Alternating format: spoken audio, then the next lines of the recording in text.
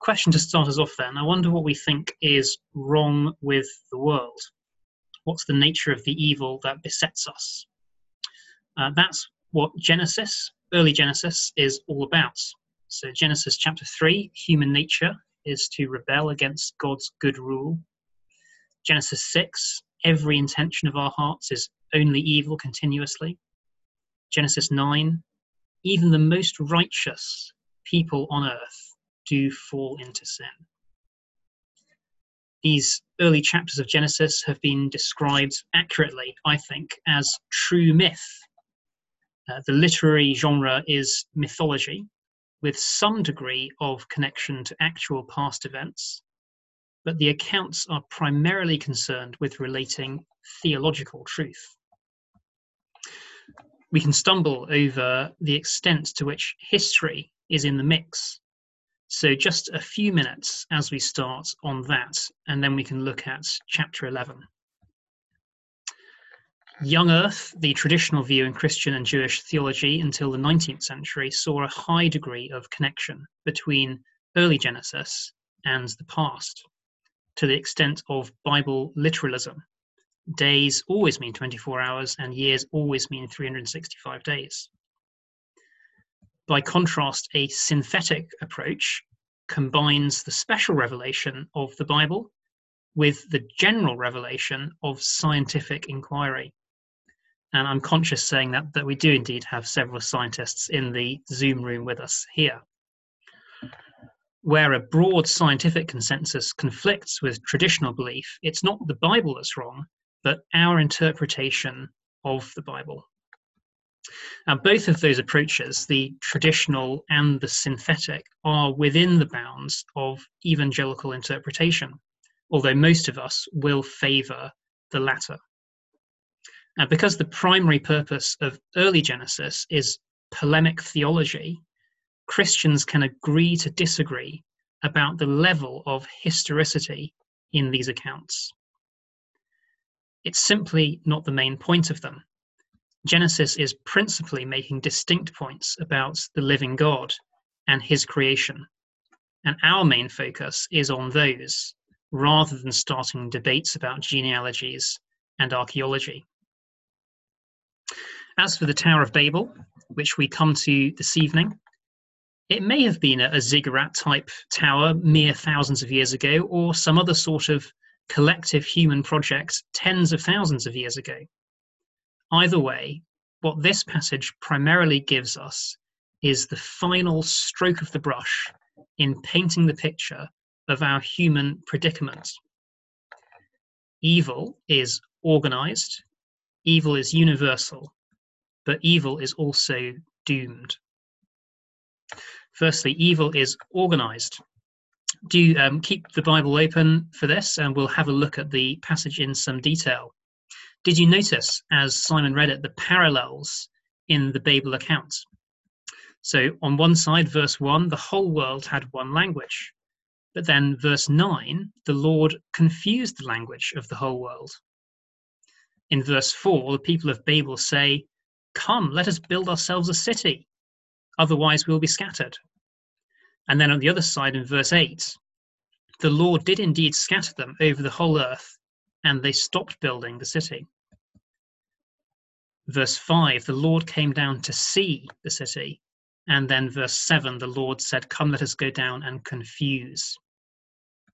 So the two halves of the account mirror each other, with verse 6 in the middle, where the Lord describes the Tower of Babel as only the beginning of what mankind will do. As we know, Genesis is a book of beginnings. The beginning of creation, the beginning of mankind, the beginning of sin, the beginning of promise. So it's no surprise to find another beginning at Babel, namely the beginning of organized evil. Sophisticated evil, collective evil, collaborative evil. Look at what the intention of the builders was in verse 4. Verse 4, they say, "Come, let us build ourselves a city with a tower that reaches to the heavens, so that we may make a name for ourselves, otherwise we'll be scattered over the whole earth." This grasping after heaven is in the same spirit as the Genesis 3 grab at the forbidden knowledge of good and evil. Adam and Eve wanted to be like God in knowledge. Babel wanted to be like God in fame. And this is only the beginning of what they will do, says God in verse 6. So it's wrong to simply dismiss Babel as a non-scientific way of explaining language variation. Fractured relationships between people certainly are a result of rebellion against God. But the main point of the account is to expose the darkness of which human society is capable. There's a tendency sometimes that we have to view any collective effort as better than individual ones. So we say things like 2 heads are better than 1, better together, strength in numbers. But Babel reminds us that collaboration can be evil as well as good, that corporate projects are not necessarily good projects. This is self-evident as respects religion. One individual rejecting Christ is bad enough. Many individuals doing so is tragic. An organized body of thousands or millions or more collectively denying the Christian faith and confessing a different creed entirely. It's the spirit of Babel. What about professional or academic collaborations? Oh, often pursued with the highest and noblest of intentions, but usually mixed with a dose, at least, of that we may make a name for ourselves spirit, the spirit of Babel. What about political efforts? Parties of every stripe offer wealth, security, education, healthcare, without the slightest reference to God. Whether it's a northern powerhouse, or a making America great again, or ever closer union, so easily we put our faith in collective human endeavors, which easily veer close to the spirit of Babel. Evil is organized. Now, none of this, let's bear in mind, excuses individual moral responsibility. The emphasis up to this point in Genesis has been on individual sin. We can't just blame society for our own wrongdoing. The reality of evil at a societal level is premised on its reality among those who make up societies, among us. Evil is organized. Evil is universal. Let's zoom out now and see where Babel sits within the wider Genesis account. The book is written in 10 sections, each of them opened with the phrase, "These are the generations of ... Section 1 on the generations of the heaven and the earth related the account of Adam and Eve. Section 2, their descendants. Section 3, Noah and his family. Section 4 began at verse 1 of chapter 10, which we read last week, I believe, the generations of the sons of Noah. Just as Adam sinned, and then the sons of Adam sinned, leading to God's judgment in the flood, so also we now see Noah has sinned, and the sons of Noah have sinned, leading to God's judgment in dispersing them across the earth. The evil of Adam was found abundantly in his descendants. So also the evil of Noah. Yes, Noah, the most righteous person in the earth, his evil is also found abundantly in his descendants. Now you might say, well, but Babel is only one part of Noah's descendants, according to the Genesis accounts. Noah begat Cush, Cush begat Nimrod, and Nimrod was the one who ruled Babel. But verse 1 of chapter 11 puts us back in the global frame of reference with those words, now the whole world, ... The sin of Babel, even if not committed by every living human at the time, was representative of what we all desire. We all desire that fame that belongs rightly to God. And so the judgment was a universal one. The sin problem didn't go away when Adam died, nor did it go away with the flood, nor does it go away when Noah died. It was still very much present among all of Noah's descendants. Now, Genesis is about to turn a corner.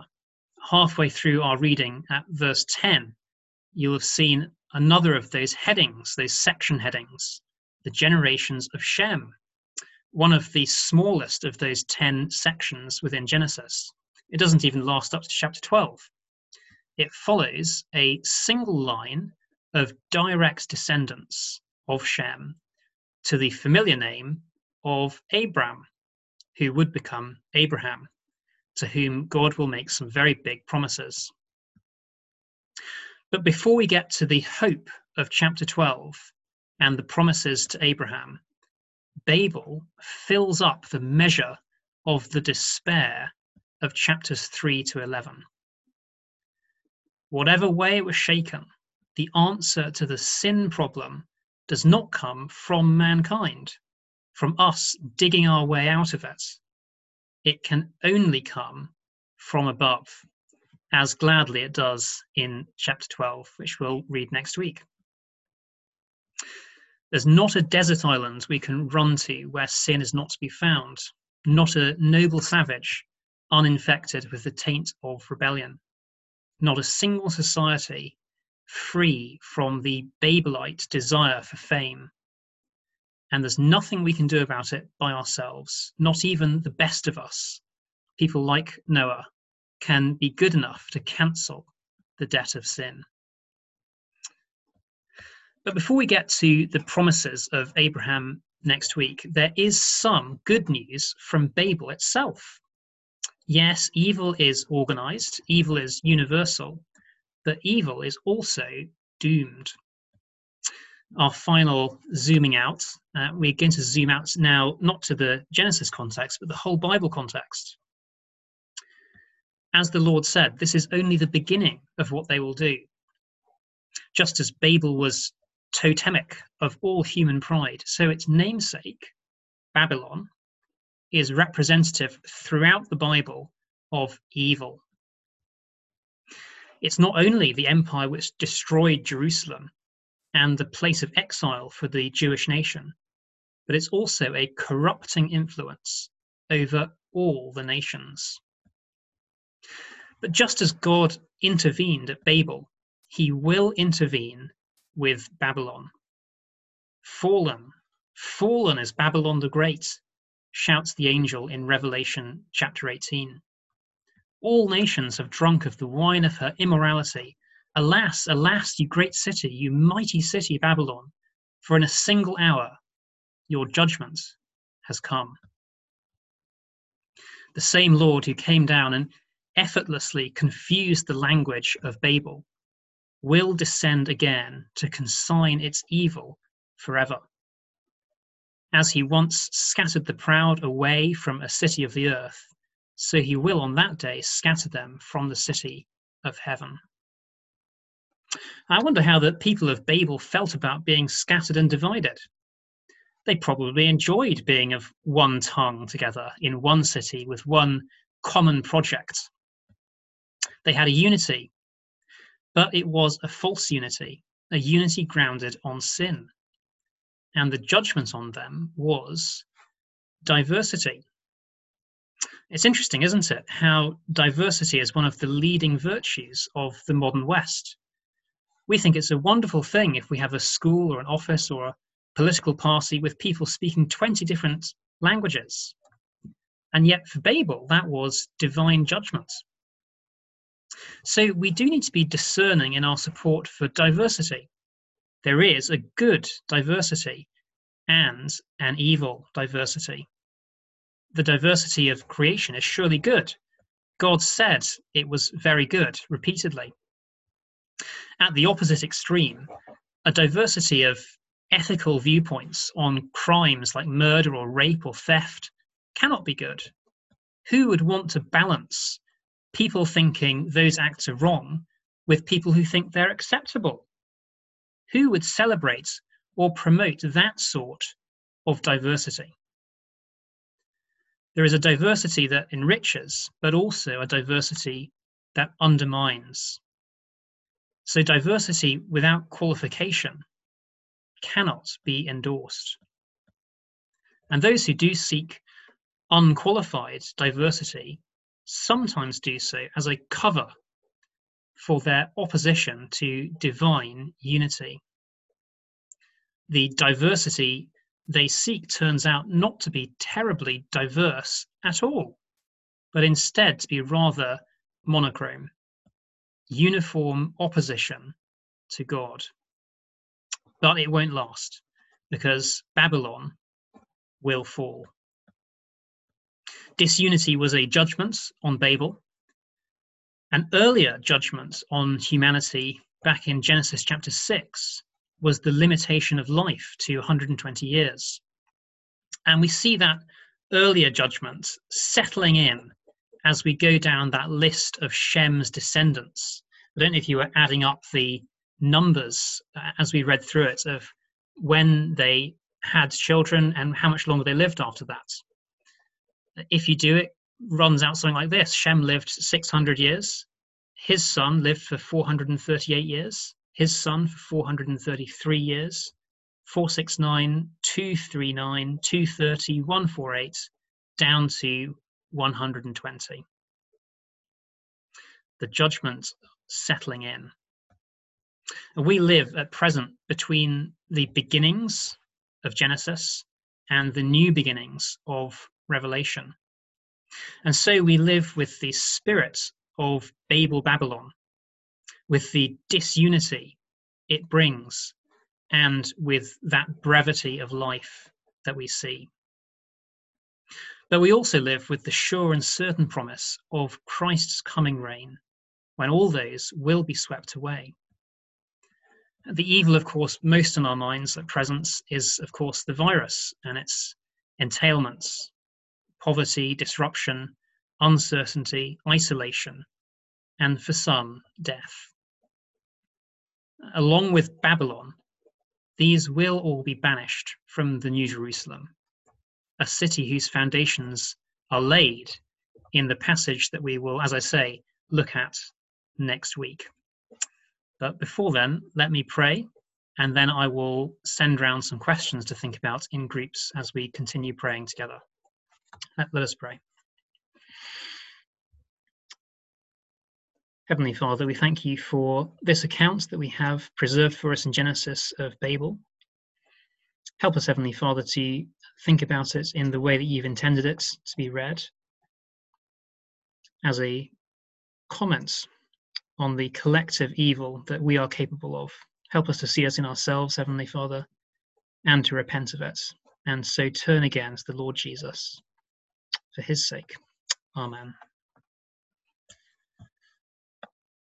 Now, I'm going to put these questions into the chat box for us to think about, just a couple of things, which hopefully you can see there. And I'm going to put us into groups for another 4 or 5 minute slots for us to just have a chat about those, talk about any of the applications, pick up on where I've gone wrong, help each other out in that way.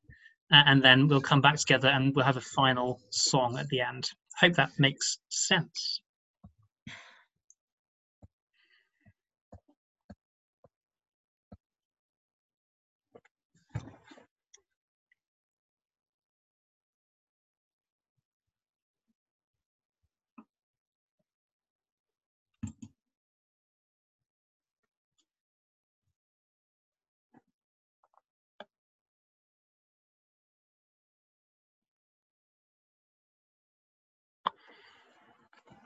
Hi, Christopher. You're muted.